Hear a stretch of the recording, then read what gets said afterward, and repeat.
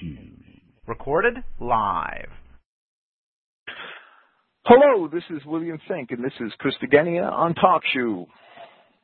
It is Friday, July 15th, 2011. I was just commenting before the program that I've been doing this for 31 months. Actually, it's 31 months in a week, but who's counting? I just can't believe how fast the time has flown. It's just flying. It's going by in the blink of an eye every year. Okay, I have good news.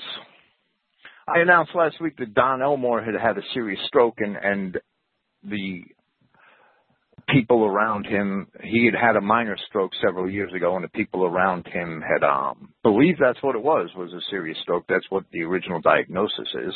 The good news is he did not have a serious stroke. He did, however, have a severe blood pressure incident, and it took several days to stabilize, and I spoke to him 7 hours ago, and he was fine. And of course he'll have to watch, but he was fine, and we praise Yahweh and thank Yahweh for that, and pray all the best for Pastor Elmore. Last week we discussed once more the Canaanite woman of Matthew chapter 15 and why Joshua had healed her daughter, giving historical citations and explaining the historical climate and the cultural and social climate at the time. Then we discussed the sighing of Jonah, the leaven of the Pharisees, the apostles' belief that Yahshua was the Christ, as well as the expectation of the coming of the Messiah, which was prevalent in Judea at that time. We also saw that Yahshua's statement to Peter is really, you are a stone, and upon the bedrock will I establish my church or my assembly or my ecclesia. It means nothing like the Catholic Church supposes or wants us to believe that it means, right? We also touched upon the gates of Hades, the phrase, the gates of Hades, and the belief in life after death as it was held by all the branches of our race. All the ones that left us records anyway. And that's evident again in the event known as the Transfiguration of the Mount, that we really do have a life apart from this world and this body, so long as we are children of God. We also saw the non-scriptural belief of Herod and the others in Judea in reincarnation, and we discussed what was meant by John the Baptist having come in the spirit of Elijah. Then we discussed at length what Christ meant when he said that if one desires to come behind me, he must deny himself and take up his cross and follow me. We saw, as we presented for an example, how Germany's Christian government under Adolf Hitler actually built that precept into their political philosophy that an individual should live for the sake of his nation and devote his life to its well-being. That's much more important than the individual's interests, and that's what the individual owes to his kin, to his progeny, to his brethren, and to his ancestors. If we all lived in such a manner that we put the interest of our kinsmen ahead of our own, then we would have heaven indeed. Very importantly, last week we also saw that the restoration of all things is in Scripture, in Malachi, in the words of Christ, the restoration of the children of Yahweh to the recognition of the covenants of their fathers, and in the content of Scripture, it is nothing more, in the context of Scripture, it is nothing more than that. A lot of universalists in Christian identity, and yes, we have universalists in Christian identity, plenty of them. A lot of them somehow try to use this phrase, taken out of context, to promote their lies so that they can make excuses for the non-Adamic races. But they cannot do so with any honesty, and they may as well be Catholics Christ said that the Elijah who is to come shall restore all things. And when we read of the prophecy of him in Malachi, which Christ is referring to, all we see is a restoration of Israel to their rightful place in the covenants and the polity of God. That's the restoration of all things. The restoration of all things between Israel and God, and nothing more than that.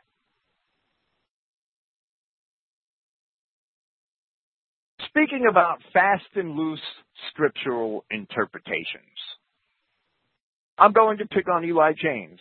Imagine that. Again, he deserves it. I'm going to read a quote, a paragraph that he wrote from the latest edition of the New Ensign. This is on the Christogenea Forum. I'm sorry I don't have the link at hand. Maybe somebody could come up with it. It's under miscellaneous banner under a post I made on the Christogenea Forum, which announces that Eli James is a Universalist.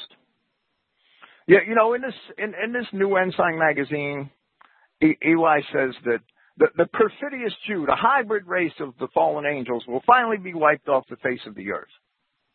And he says it's what's the Bible is teaching. Well, I would agree with that. That's fine. That's exactly what the Bible does teach, Eli. That's good. Except that your mistake is to imagine that the fallen angels created only the perfidious Jew, and that's a huge mistake. Eli goes on to try to pick on Clifton Emahiser a little bit. And he says, if Mr. Emahiser has a different interpretation of Matthew 15:20 through 29, let him declare himself. Well, I gave my interpretation last week, right? And the week before, and I proved it from history and from the cultural context of the time. I showed it from documents pertinent to the age, from quotes from historians, demonstrating the customs of Rome, which are the customs that Christ lived by, which is also demonstrable in Scripture. He submitted himself to the society while he was here, which is demonstrable in Scripture. Eli goes on to say, by the way, that passage concludes with the words, O woman, great is your faith, be it given unto you even as you will. And her daughter was made whole from that very hour. Even though she was a dog and not an Israelite, they're Eli's words. Eli is confusing the faith of the woman with the faith of God and Abraham. It's two different faiths, right? Eli goes on to say, would that all of true Israel had had that kind of faith. Yahshua did not say to her, go to hell, you're a Canaanite. Well, I explained why he did that, or why he did not do that. Given what I know about Jews, these are Eli's words. Given what I know about Jews, however, I doubt that more than 0.1% will bend the knee to Yahshua Messiah. And those who do will have a very high percentage of white DNA as opposed to viper DNA. They're Eli's words. Whoever said that Jews were supposed to bend the knee to Yahshua Messiah? That's what I'd like to know. And whoever says that they could. Get away from me, I never knew you. Remember that line? Aside from that, let's talk about this phrase, bend the knee. Because we see how these universalists take the phrase, the restoration of all things, and they take it, they lift it out of context, and they run with it. Well, Eli's doing the same thing with this idea of bending the knee.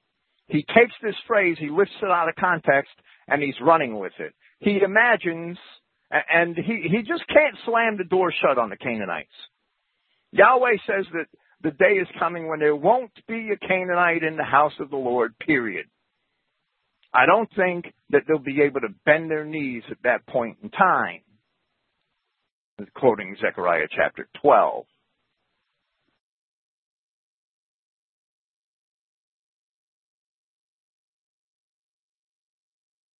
The only place this phrase, bend the knee, appears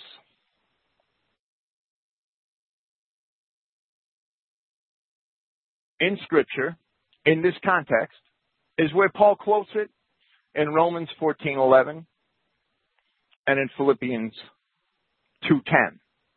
Of course, Paul, his letters prove, is writing to Israelites.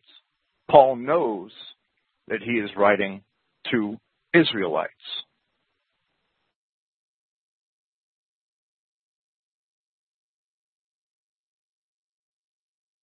Paul is quoting Isaiah 45:23, and I quote, and I'll read from Isaiah 45:21 to Isaiah 45:25.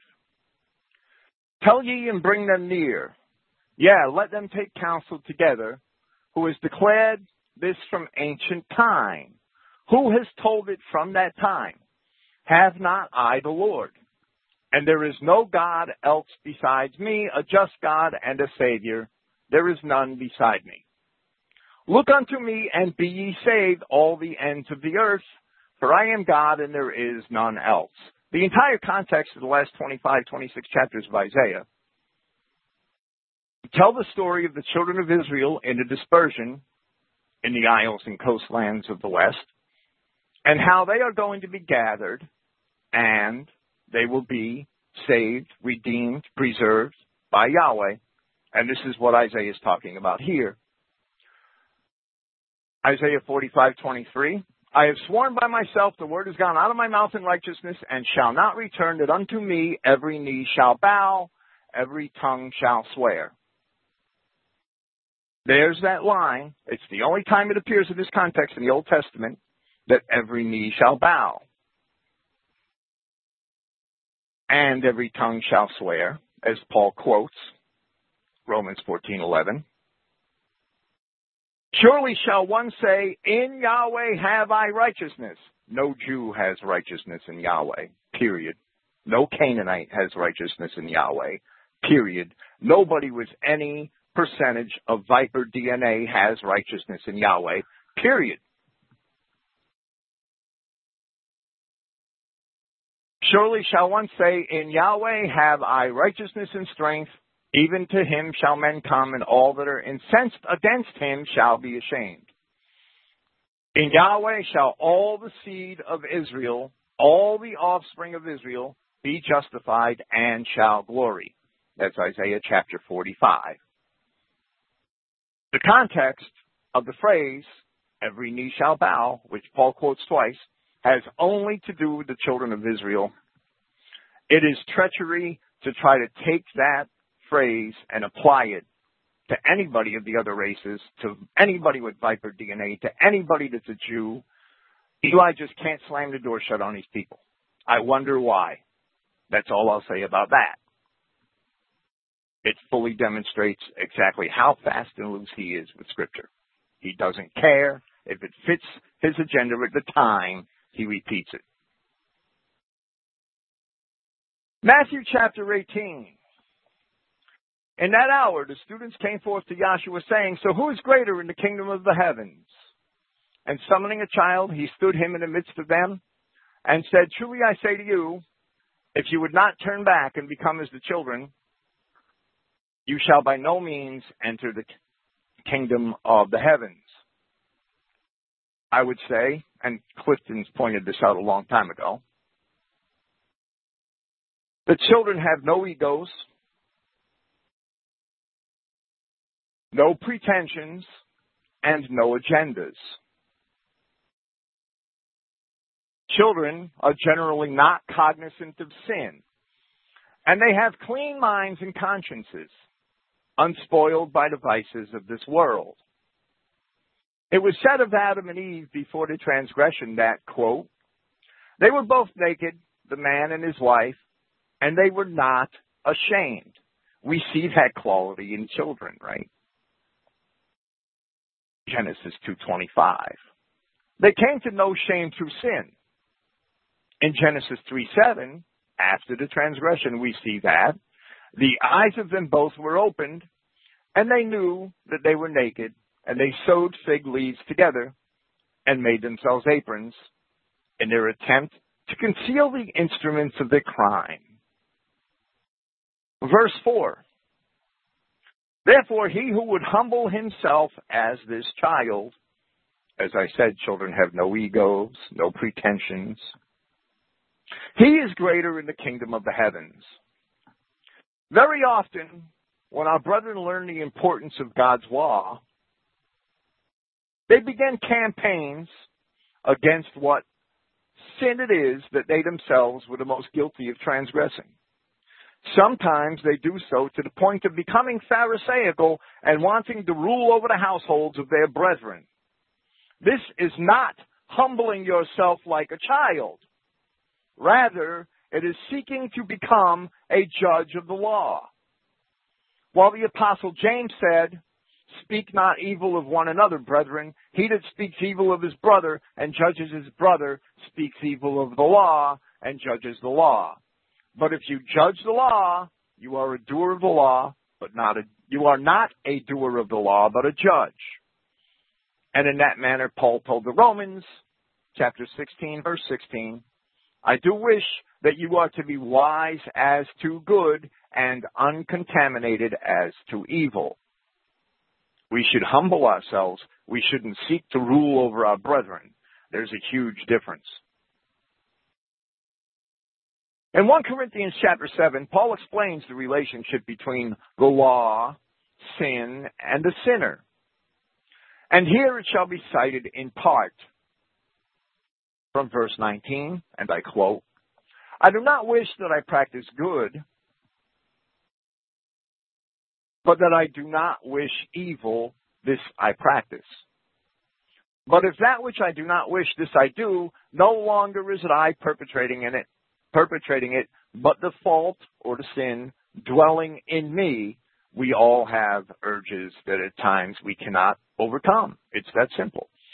"I find then the law which wishes me to practice virtue, because evil is present with me.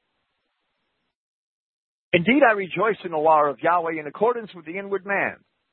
But I see another law in my members," the law of hormones I would call it, "battling against the law of my mind, and leading me captive to the law of error or sin, which is in my members. I am a miserable man. Who will deliver me from this body of death?"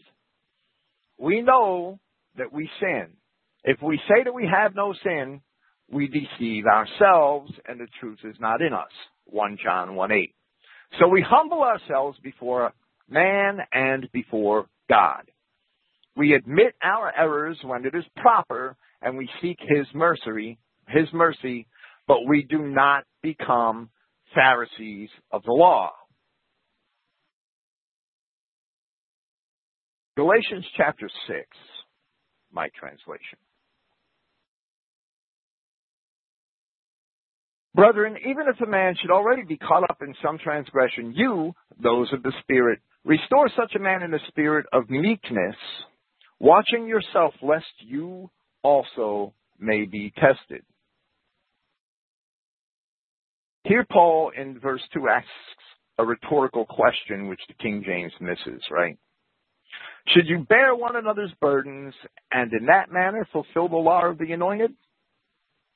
In other words, we should not have to bear the burdens of one another's egos. "For if anyone supposes to be something, being nothing, he deceives his own mind." So each must scrutinize his own work, and then he has a boast to himself only and not to another.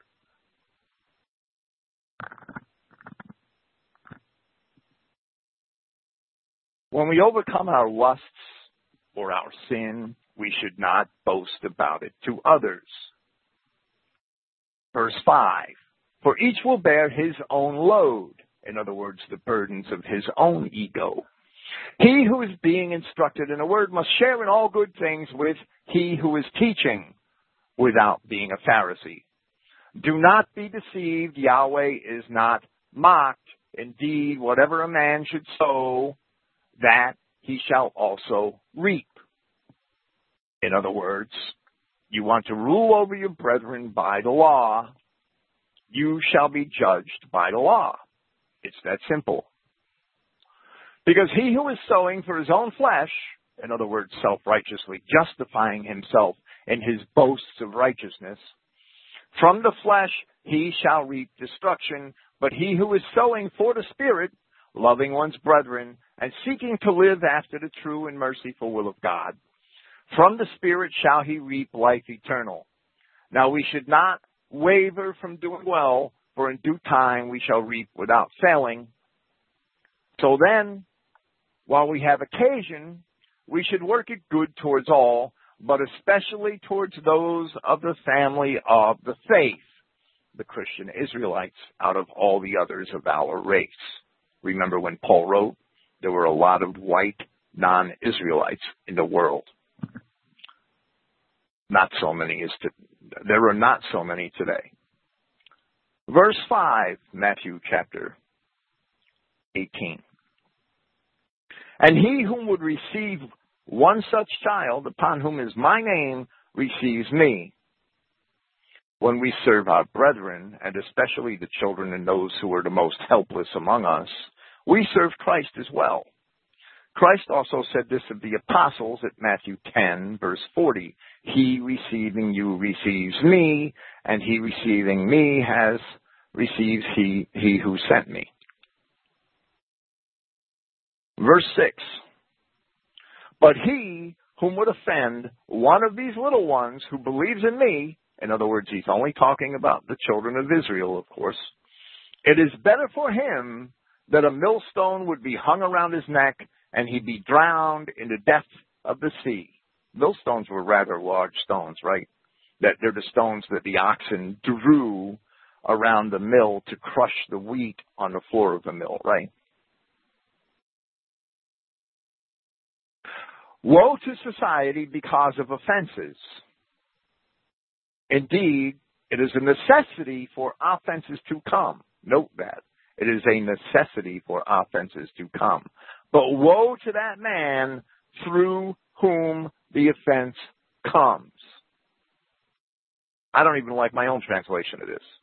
And that's because the word for offense is scandalon. It's hard to quantify in English in a simple word. It's not sin or transgression. Rather, it can alternatively be interpreted as either a scandal, so we see that the origin of the English word is in the Greek word, or a trap. That's what a scandalon is, most literally, is a trap. It is commonly a trap, but it is often used in the New Testament period in the context of something which offends or especially which causes offense to somebody else. It was difficult for me to choose a word here which reflects the full Greek meaning of the term. I may have done better to translate it traps which cause offense, and that may be a much better understanding of Christ's intended meaning here. That's why translations really do need notes, right?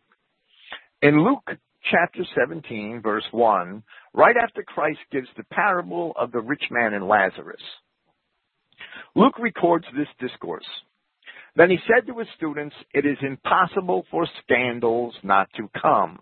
Or, as I just said, it is impossible for traps which cause offenses not to come.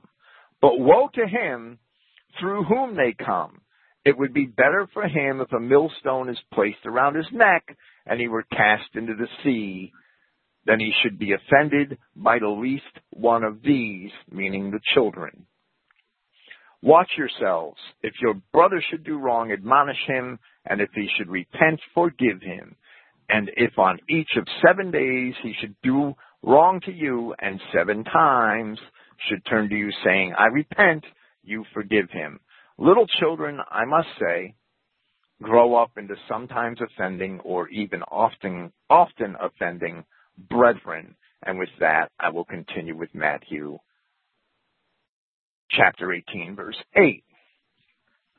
Now, if your hand or your foot entraps you, chop it off and cast it from you.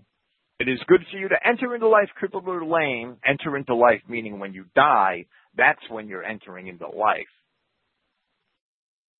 Then having 2 hands or 2 feet to be cast into the eternal fire. And if your eye entraps you, take it out and cast it from you. It is good for you with 1 eye to enter into life than having 2 eyes to be cast into Gehenna for the fire. Gehenna was the dump at which time they burned their trash in Jerusalem. It's the same place that in the early days they sacrificed children. Watch that you do not despise one of these little ones, for I say to you that their messengers in the heavens at all times look upon the face of my Father who is in the heavens. And so we see the idea of a guardian angel there, right? The phrase, if your hand or your foot entrap you, and if your eye entraps you, the verb is from the Greek word scandalizo. It's the same, it's a verbal form of the noun scandalon that we just discussed, really means a trap that causes offense, right? The content throughout this paragraph is still in reference to the harming of one of the children of Yahweh.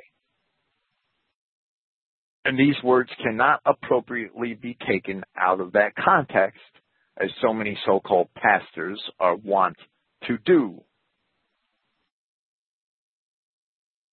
While at Matthew 12:31, Christ said that all manner of sin and blasphemy shall be forgiven unto men, and that includes fornication. I mean, a lot of people hate to think of that, but it's very clear in the scriptures that one can repent from fornication, even though we would rather throw our brother into the lake of fire. And that's a topic for another time. I'm responding to things that I see in the chat room. If you can repent from fornication, you can repent from fornication. That's just the way it is. He who is offended in any one point of the law is guilty of the whole law.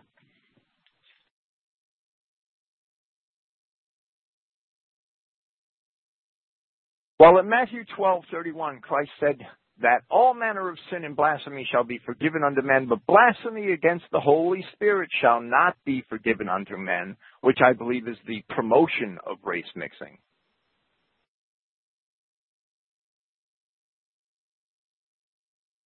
And not simply the idiot that falls into the trap of race mixing that somebody else said. Here we see that those who harm their brethren will be dealt with severely. Christians are commanded to love their brethren, 1 John 4:21. And this commandment we have from him, that he who loves God love his brother also.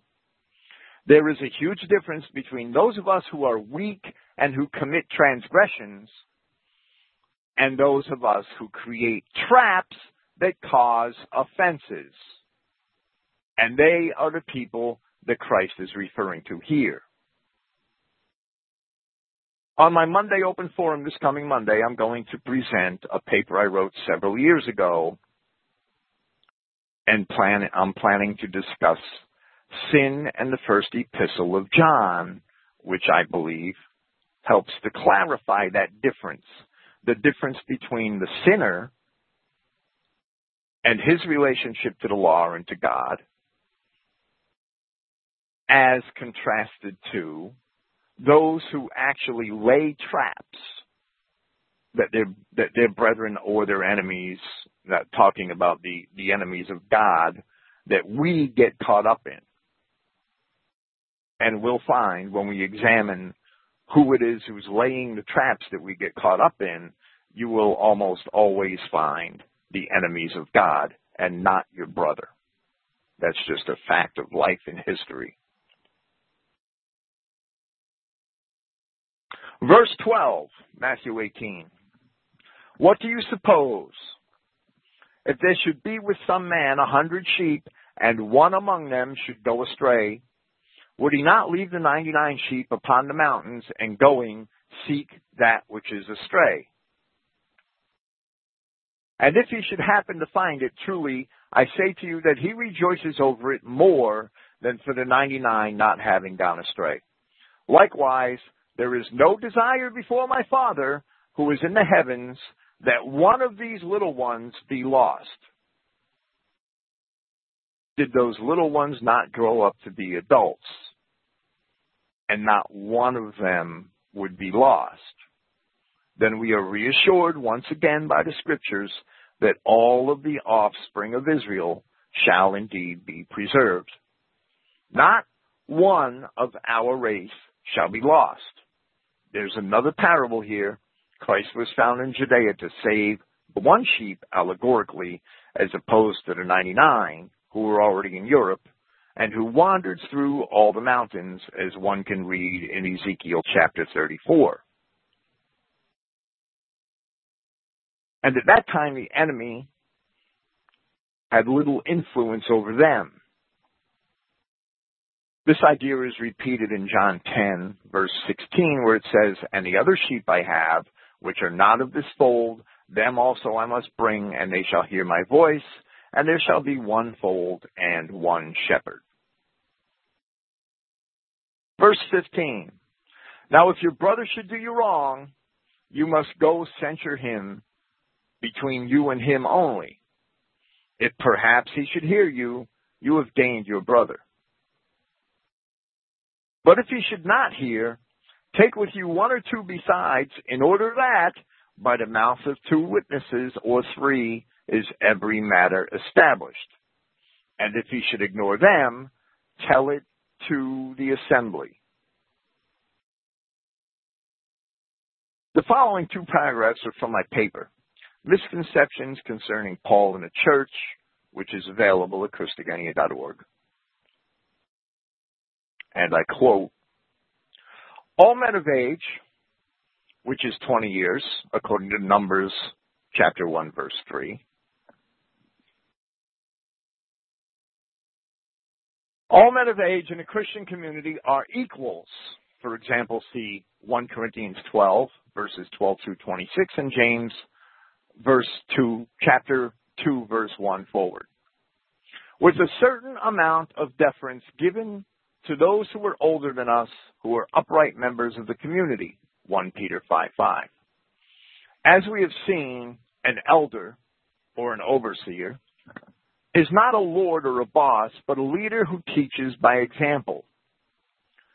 The verb rendered "to rule" in the King James at Romans 12:8 and at 1 Timothy 3:4, 3:5, and 5:17, that verb is proistemi and means merely to lead, govern, preside, direct, or manage. It is most literally to stand before and not to rule, for which there are many other Greek terms. As the organized church would have it of their appointed bishops, they would rather see it be translated "to rule," but that is something that Paul certainly did not recommend. We have also seen that a minister is not an authority figure, but is a servant. A minister is not a preacher who orders people around, but may be a teacher or a proclaimer of the word or an administrator of some other task needed by the assembly. Yahshua Christ, and by extension his word in Scripture, New Testament and Old, is the only authority in a Christian assembly. All matters should be brought before the assembly and judged by the word, which shall be discussed at greater length below in the paper that I'm citing from. One important difference from the Old Testament judges, the judges' error model, is explained in 1 Corinthians 5. Those who have erred terribly should at the most be excluded from the assembly rather than condemned or stoned by the law. When they are excluded by the assembly, Yahweh will see that they are judged. I am going to cite that passage later tonight. Surely the above advice given by Paul at 2 Thessalonians 3:14, 1 Timothy 6:3, and Titus 3:10 must also be applied to every and any member of the assembly. Paul's advice being in line with the advice of Christ, that an accusation must not be taken by an elder, and that you should go to a person who you have a cause with privately first, and then with 2 or 3 witnesses, as we've just heard Christ state, and then bring it to the assembly when you gain no redress from the wrong that your brother has done you.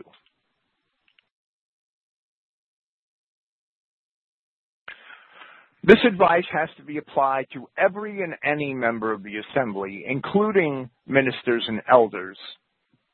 And therefore, 1 Timothy 5:19 allows for an impeachment process of those elders who go astray.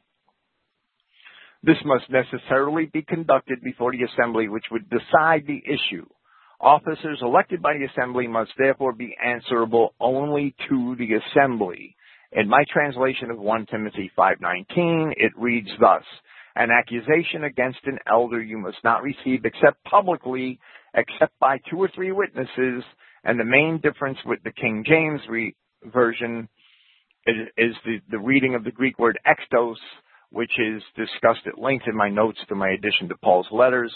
I translate it publicly. It means outside, to accept the accusation against an elder outside in front of everybody by the mouth of 2 or 3 witnesses. Otherwise, you don't accept the accusation. And my point here is to show that Paul's teaching on this matter was exactly in line with Christ's teaching, and that it's important to us to know this. If your brother should do you wrong, you go to him privately first, and if he should hear you, you have indeed gained your brother. But if he should not hear you, take with you 1 or 2 besides, in other words, 1 or 2 other people, in order that by the mouth of 2 or 3 witnesses is every matter established. And if he should ignore them, meaning ignore the counseling of the witnesses, tell it to the assembly. Then, if also he should ignore the assembly, he must be to you as the heathen and the tax collector. Thusly, I say to you, whoever you shall bound upon the earth shall be bound in heaven, and whoever you shall loose upon the earth shall be loosed in heaven. And I'm probably going to read this passage one more time tonight. On binding and loosing, and what it meant in first century Judea. And I'll start with a little bit of history. Alexander Jannaeus was the king of Judea from 103 to 76 BC. The son of John Hyrcanus, he inherited the throne from his brother Aristobulus, and appears to have married his brother's widow, Salome Alexandra, according to the biblical levirate marriage. So Alexander became the high priest when his brother died, and he also took his brother's wife to wife, according to the biblical law of the levirate marriage, where you raise up seed to your brother. His Hebrew name was Jonathan, hence the Greek form Jannaeus. It may have been he who was the high priest Jonathan rather than his great uncle of the same name, who was said to have established the fortress at Masada. He is said to be depicted as an evil tyrant in the Talmud, probably because of his conflicts with the Pharisees. Let me note that Josephus records the existence of the sects of the Pharisees to at least 144 BC and perhaps earlier, affirming its existence at this very time at the very time of this Jonathan the high priest, who was this Alexander Jannaeus' great uncle. Alexandra, the wife of Alexander Jannaeus, his wife became the queen regent when he died, a post which he held for 9 years after his death. And therefore we see at this time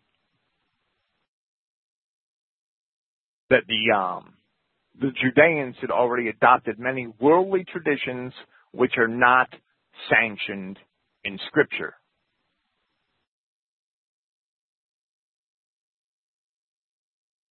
Now that we have that background, during the time of Alexander's rule, as Josephus attests, the Pharisees are the de facto rulers of Judea. And now that we have that background, the following is from Josephus's Wars, Book 1, lines 102 to 112. 107 to 112. Now Alexander left the kingdom to Alexandra, his wife, and depended upon it that the Judeans would now very readily submit to her, because she had been very averse to such cruelty as he treated with them, and had opposed his violation of their laws, and had thereby got the goodwill of the people. Nor was he mistaken as to his expectations, but his woman kept the dominion by the opinion that the people had of her piety, for she chiefly studied the ancient customs of her country, and cast those men out of the government that offended against their holy laws. We see whenever a woman is put in this position, it's a reproach in Scripture to the men of the time. Yahweh is telling the men that they're not worthy of the leadership, right? And because she had 2 sons by Alexander, she made Hyrcanus the older high priest, on account of his age, and also besides that on account of his inactive temper, in no way disposing him to disturb the public. Let me say that Hyrcanus was the last high priest. Herod ended up killing him. But she retained the younger Aristobulus with her as a private person by reason of the warmth of his temper. And now the Pharisees joined themselves to her to assist her in the government. These are a certain sect of the Judeans that appear more religious than the others, is Josephus's words. And we see that. Josephus was actually a Pharisee. And I'm surprised that he wrote that. And we see that Christ always told them they appeared to be religious and they weren't. And seemed to interpret the laws more accurately.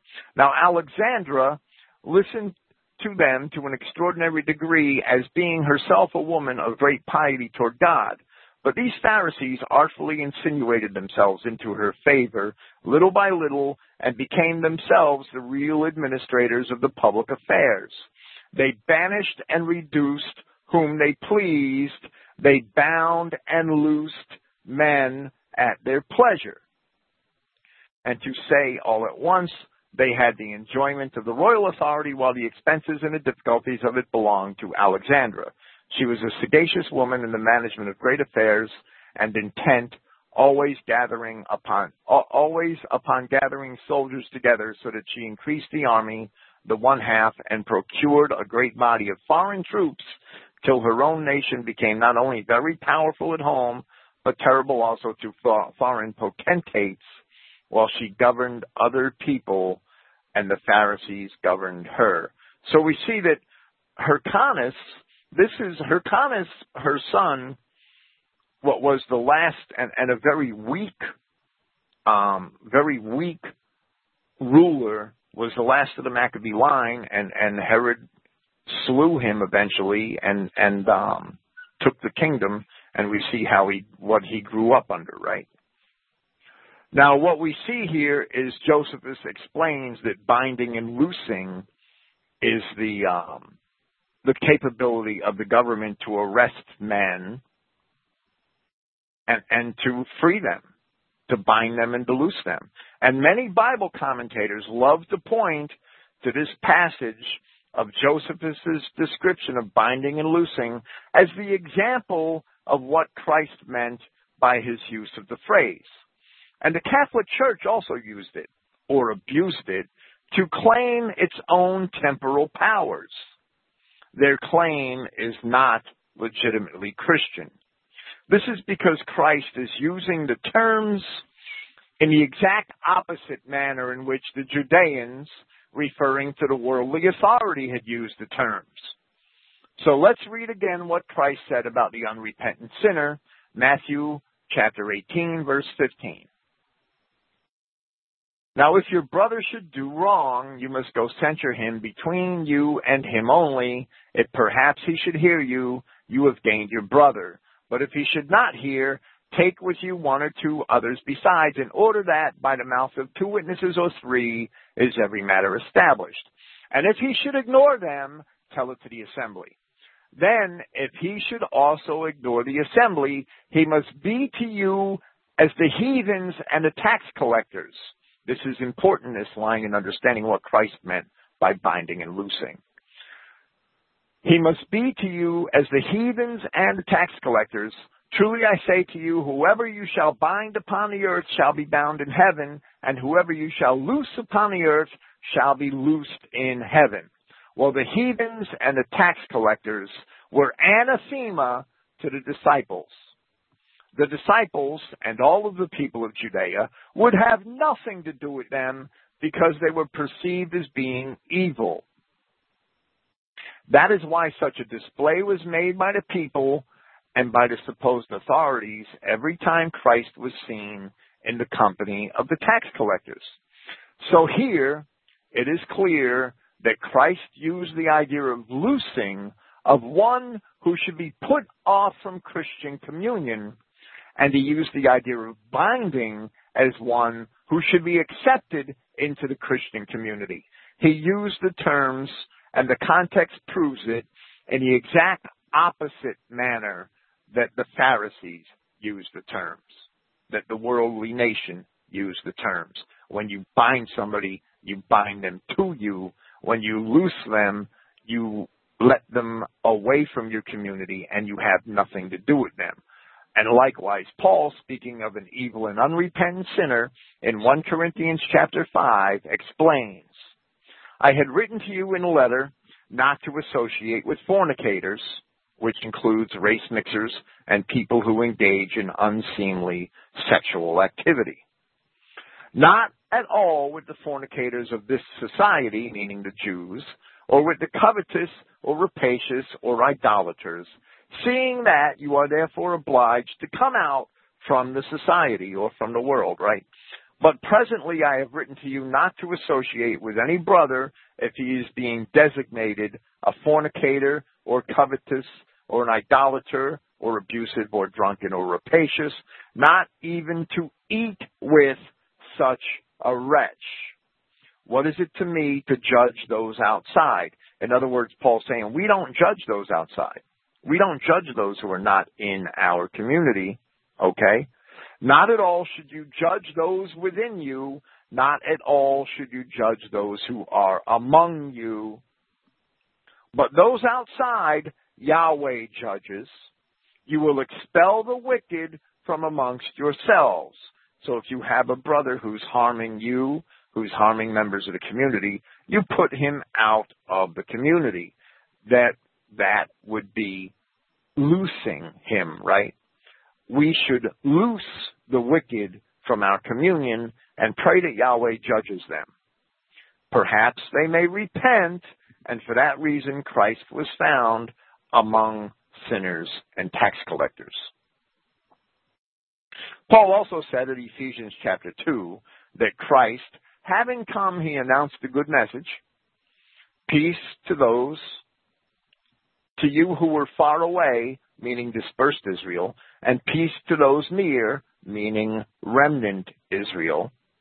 Because of him we both have access in one spirit to the Father.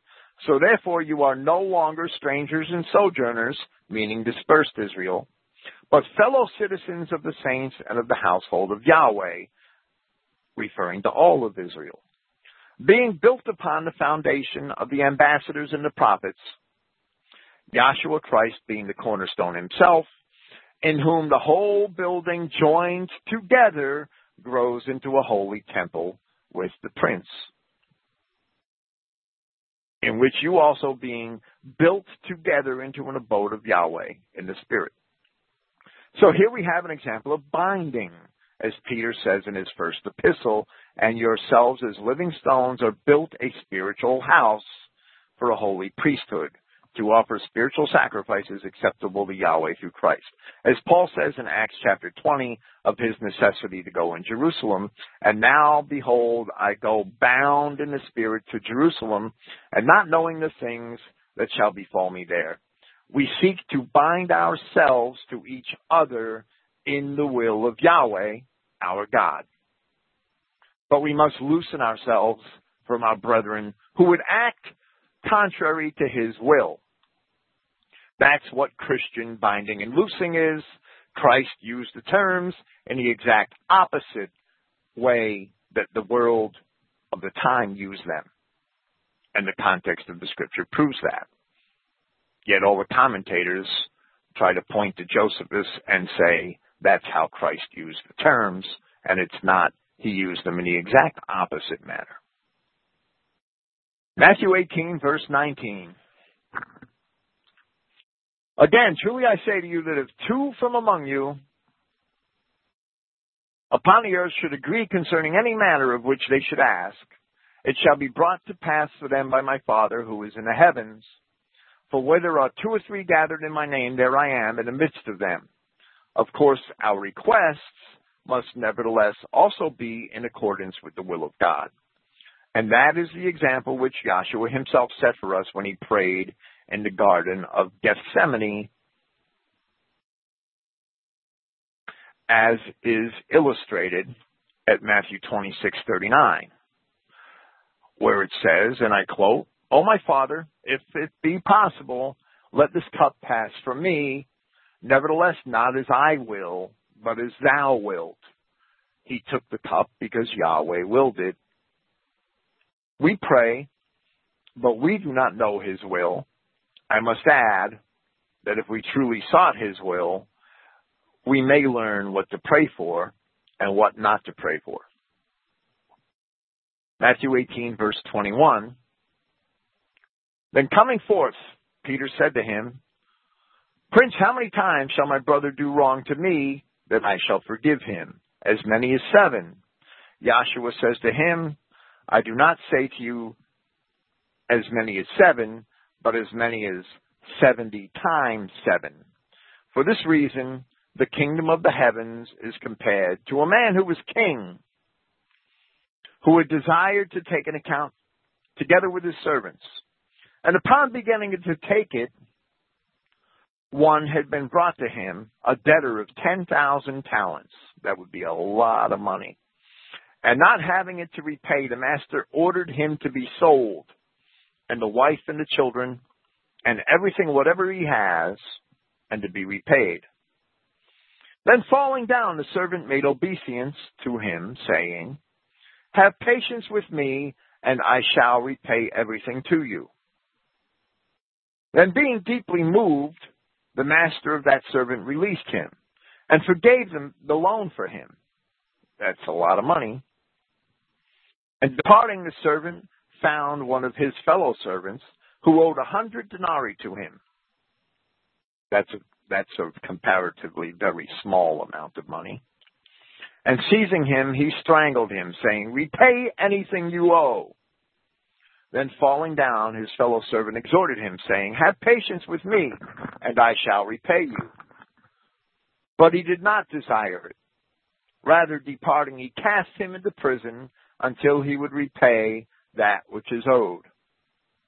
Therefore, seeing the things which happened, his fellow servants grieved exceedingly, and going, they explained to their master all the things which happened.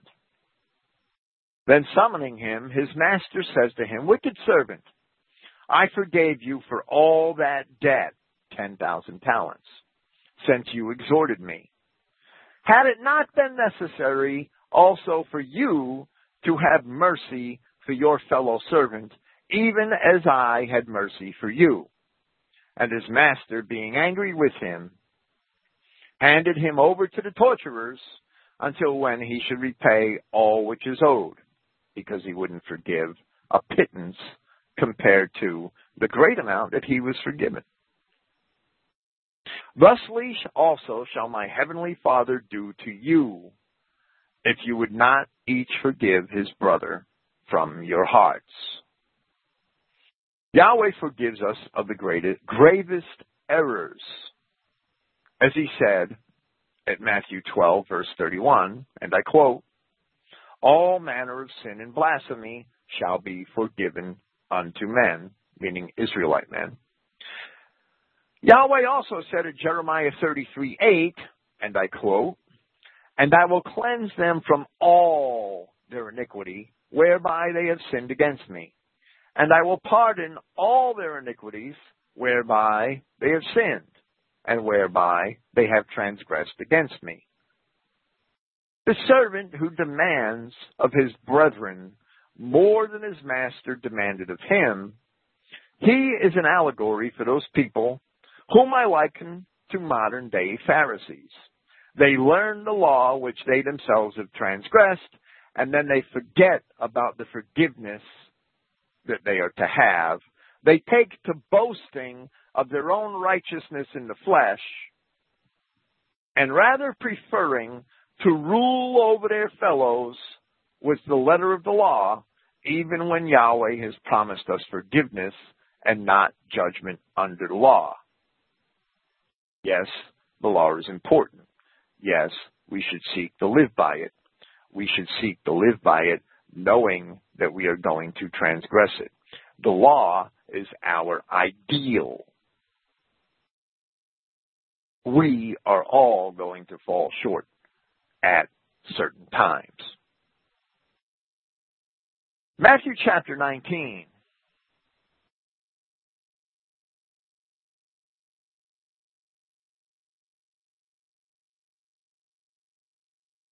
Verse 1. And it came to pass that when Yahshua had finished these words, he removed from Galilee and came into the borders of Judea across the Jordan. And many crowds had followed him, and he healed them there. Here Christ had entered into the district of Parahia, as the region east of the Jordan was called. It was still a part of the tetrarchy that Herod had, along with Galilee. Verse 3. And Pharisees approached him, trying him, and saying, Now is it lawful for a man to put away his wife for any reason? And he replying, he said, Have you not read that the Creator from the beginning has made them male and female? This is a quote of Genesis 1:27. And I must note that this quote poses problems for those who hold to the sixth and eighth day creation theory, which is a heresy. Verse 5. And he said, Because of this, a man shall leave father and mother and attach himself to his wife, and they shall be two into one flesh, which is a quote from Genesis 2, verse 24. So that no longer are they two, but one flesh. Therefore, that which Yahweh has yoked together, man must not separate. Yeah, this two into one flesh thing is a great mystery, right? I don't think it's a great mystery. That there are people who want to interpret something mystical in the two into one flesh statement, insisting that it can only happen once to a person upon the loss of one's virginity. Yet Paul says at 1 Corinthians chapter 6, verse 16, Or do you not know that he joining himself to the harlot is one body? They shall be, he declares, two into one flesh. Let me say that the harlot was not a virgin. So it is evident that a man can become, quote unquote, I'm not saying it's right, but it's possible that a man can become, quote unquote, one flesh with a woman who has already been married to another. This is not, of course, said to permit or to promote adultery, but to illustrate the proper perception of the term. Eve became one flesh with Adam, although she first bore a child from the serpent. Likewise, Hosea and the harlot that Yahweh commanded him to take to wife. Israel was an unfaithful wife, and the Levitical law prohibited Yahweh from accepting Israel after Israel played the harlot. These are the laws of adultery and of divorce found in Leviticus 20, chapter 20, verse 10, and in Deuteronomy chapter 24, verses 1 to 4. Under those laws, all of Israel should have died. If Yahweh had judged Israel by the law, not one of us would be here. But Yahweh made promises to Israel in spite of those laws, such as that found in Hosea chapter 2, verses 9 through 23, and I quote, And I will betroth thee unto me forever. Yea, I will betroth thee unto me in righteousness and in judgment and in loving kindness and in mercies. I will even betroth thee unto me in faithfulness. And thou shalt know Yahweh, and it shall come to pass in that day, I will hear, saith Yahweh, I will hear the heavens, and they shall hear the earth, and the earth shall hear the corn and the wine and the oil, and they shall hear Jezreel. And I will sow her unto me in the earth. And I will have mercy upon her that had not obtained mercy. And I will say to them which were not my people, Thou art my people, and they shall say, Thou art my God. The only way that Yahweh could keep such a promise, contrary to the law, is to come here and die himself, discharging Israel from the judgments of the law. That is what Paul explains in Romans chapter 7, where he states explicitly that the wife is discharged from the law of the husband upon the death of the husband. Yahweh came and died so that Israel could live, because we all deserve to die. Therefore, we are discharged from the law. That doesn't mean we shouldn't hold it as an ideal and try to keep it. Yahweh will ultimately not allow a man to separate what he has joined together. Therefore, although Eve was defiled, Yahweh told her that thy desire shall be to thy husband, and he shall rule over thee. Likewise, the Pharisees, testing Christ according to the Levitical law, also received their answer. It is wrong for a man to put away a wife, but the law was provided to protect the wife because it was inevitable that men would do so. The law of divorce. Therefore, Christ said at Matthew 5, verse 32, But I say unto you, that whoever shall put away his wife, saving or except for the cause of fornication, causes her to commit adultery. You put away your wife, you cause her to commit adultery. That's important. And it is wrong for another man to marry her, but it is bound to happen, or Christ would not have stated it so. It was wrong for Adam to accept Eve after she had been defiled by the serpent. But once Adam accepted her, he was stuck with her as his wife. And Yahweh told Eve, Thy desire shall be to thy husband. So unlike certain Pharisees and certain Bible clowns, Jeff Westover, Dan Kersey, when you accept a woman as your wife and you have conjugal relations with her, just because you learn the law doesn't mean that you break that relationship. That's not the example that Scripture states. If you break that relationship, you're doing twice as much harm. There is the divine will of Yahweh that we see in the law. And there is the permissive will of Yahweh from which we have mercy and grace and life, because we all break the law. By the permissive will of Yahweh, we receive mercy for our errors.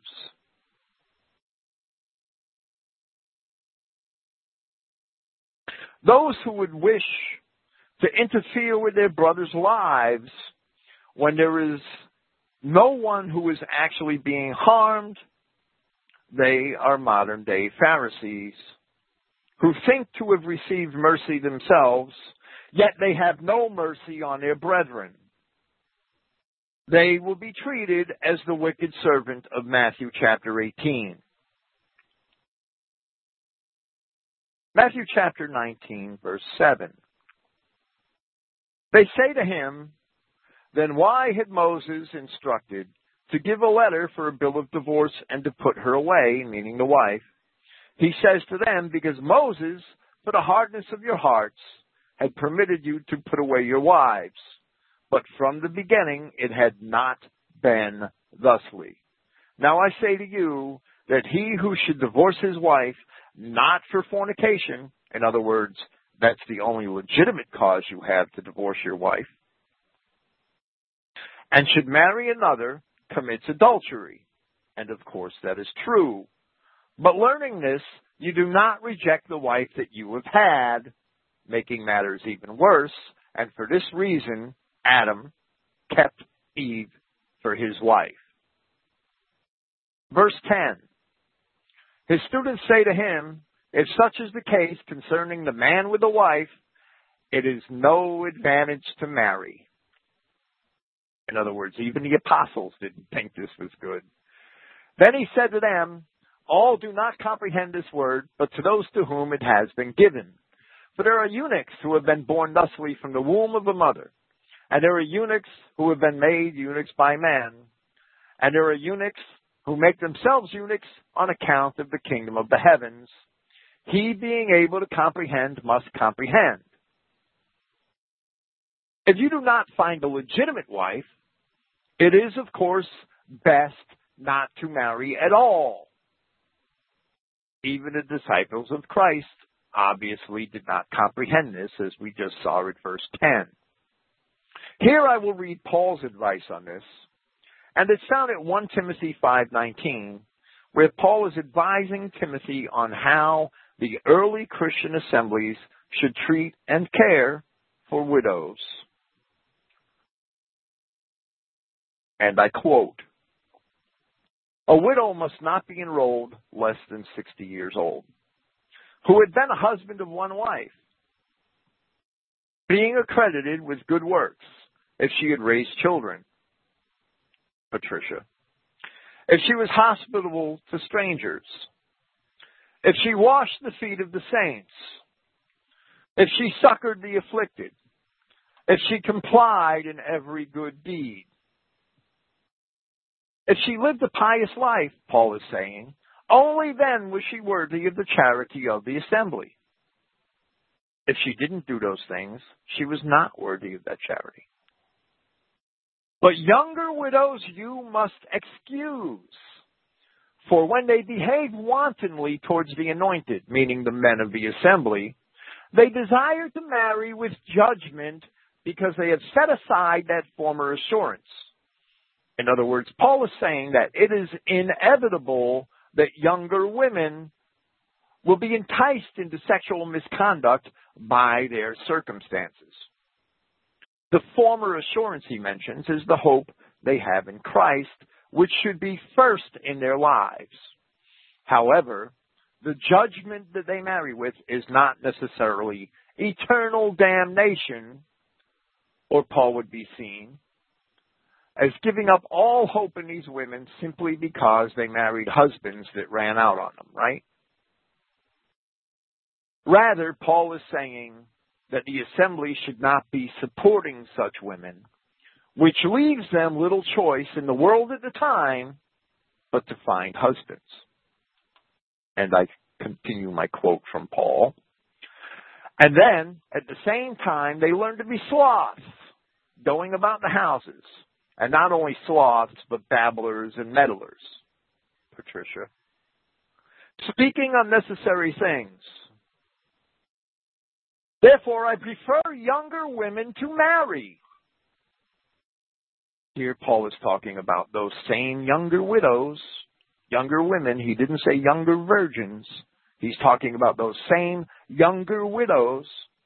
Therefore, I prefer younger women to marry, to bear children, to rule the household, not to give any occasion to the opposition for cause of abuse.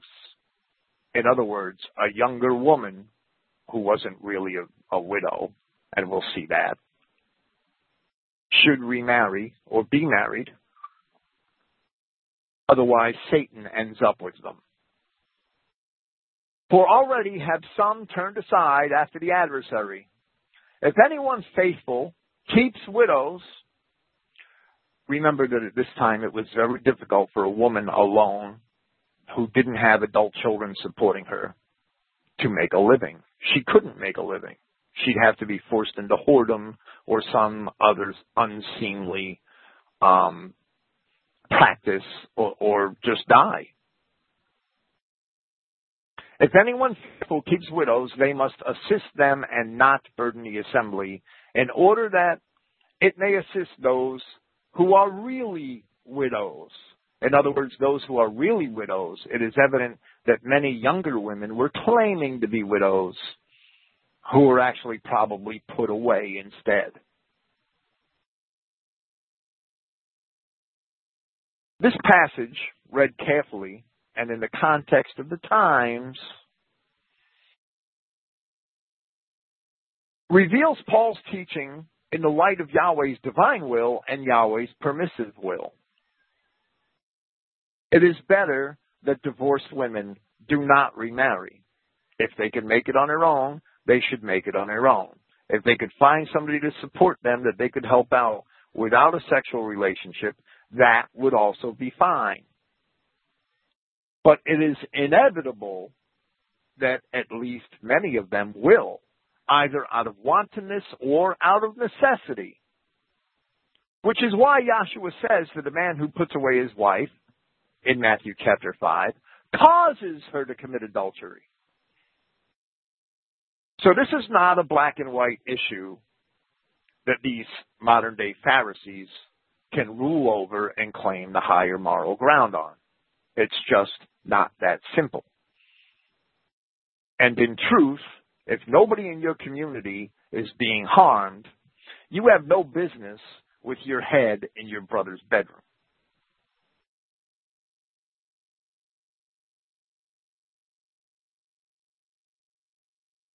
Matthew 19, verse 13.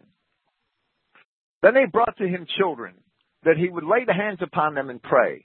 But the students admonished them. And Yahshua said, let the children go, and do not forbid them to come to me, for of such of these is the kingdom of the heavens. And laying the hands upon them, he had gone from there. And behold, one having come forth to him said, Teacher, what good shall I do that I would have eternal life? But he said to him, why do you speak to me concerning good? There is one who is good, Christ.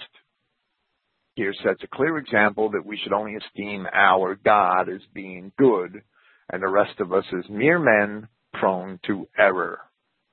But if you desire to enter into life, keep the commandments. He says to him, which? Meaning which commandments?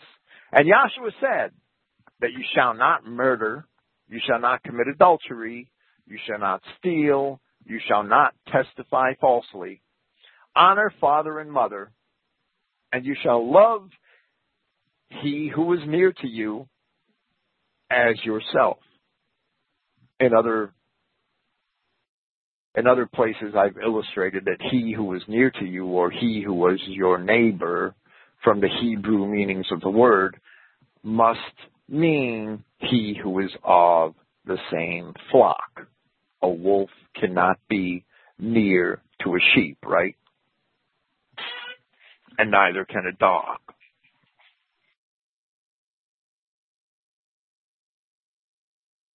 Of course, while all 10 commandments are not vociferated here, they are elsewhere in the gospel, and they are all important. Verse 20, the young man says to him, I have kept all these things, what more do I want? Yahshua said to him, if you wish to be perfect, go sell your belongings and give to the poor, and you shall have treasure in the heavens, and come, follow me. And hearing this word, the young man departed grieving, for he was holding much property. Riches keep a man distracted from the kingdom of God.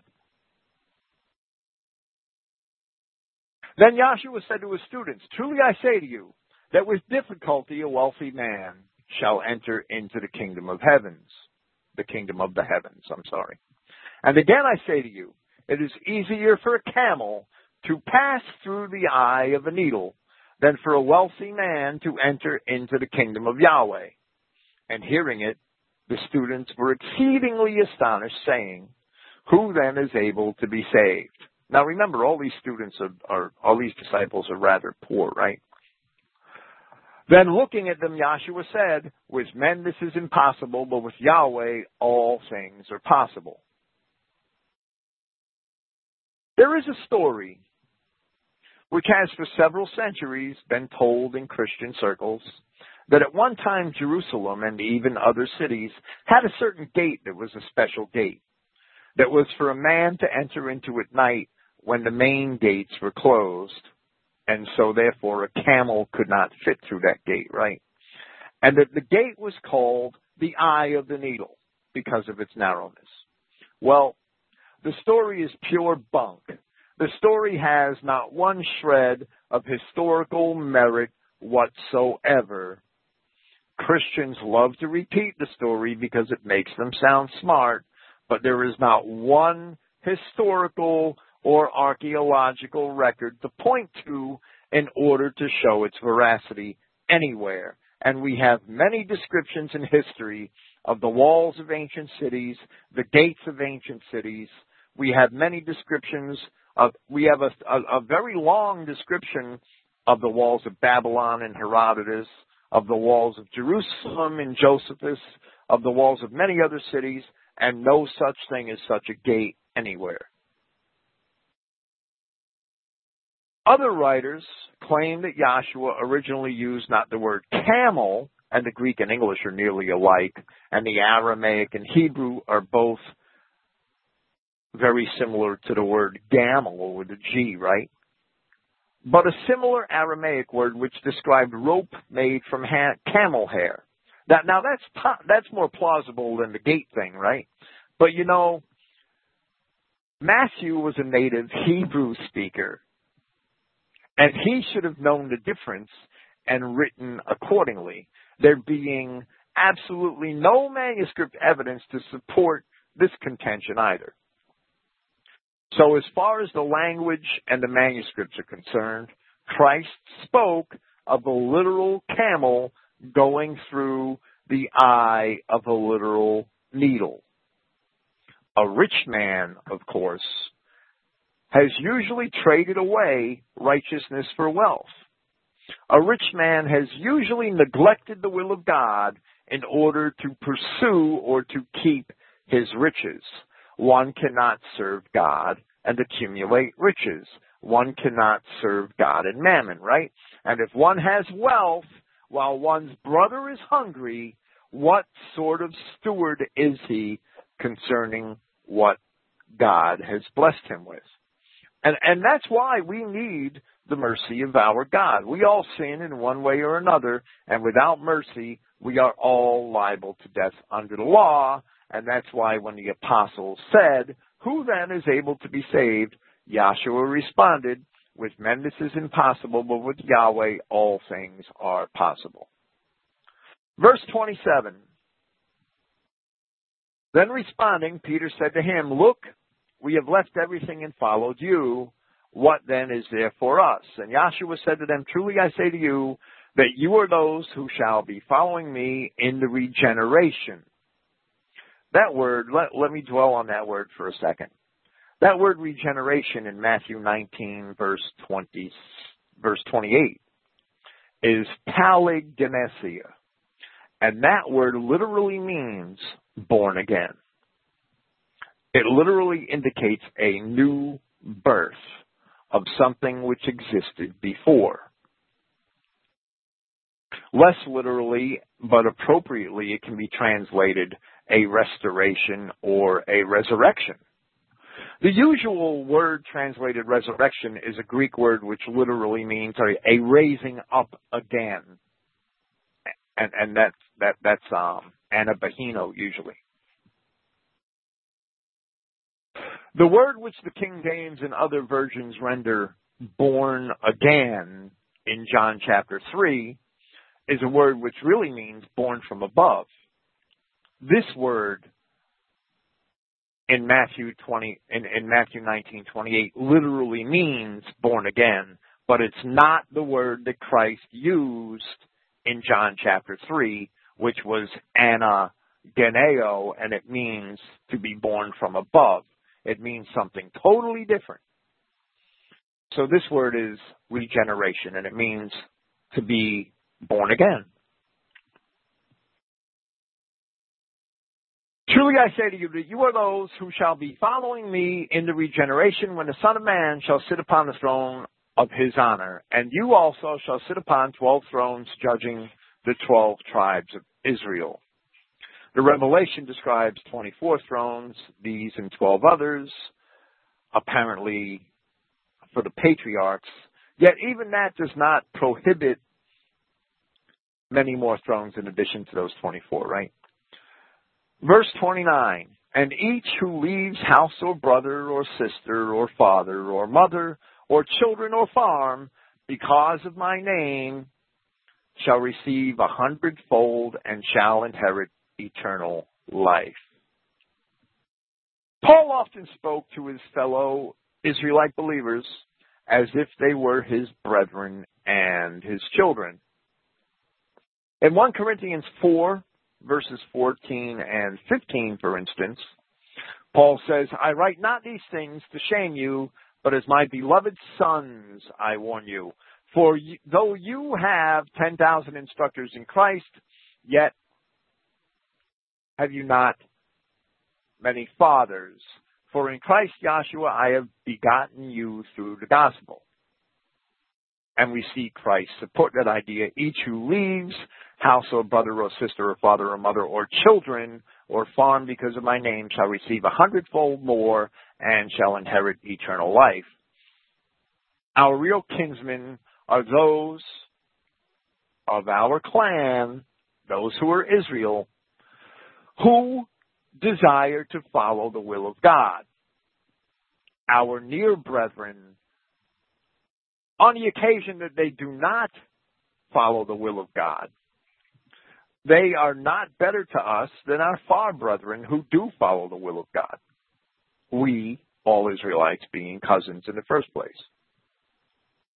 And there are many more examples in Paul, but the teaching basically is that when we are all racial Israelite brethren in Christ, we're all of the same mind, or close, then we have each other for brothers and sisters and fathers and daughters and sons, and not those who are simply born with us, but who do not follow his will. Instead, they're off in New York City with whores, or Miami Beach with fags, or wherever they may be.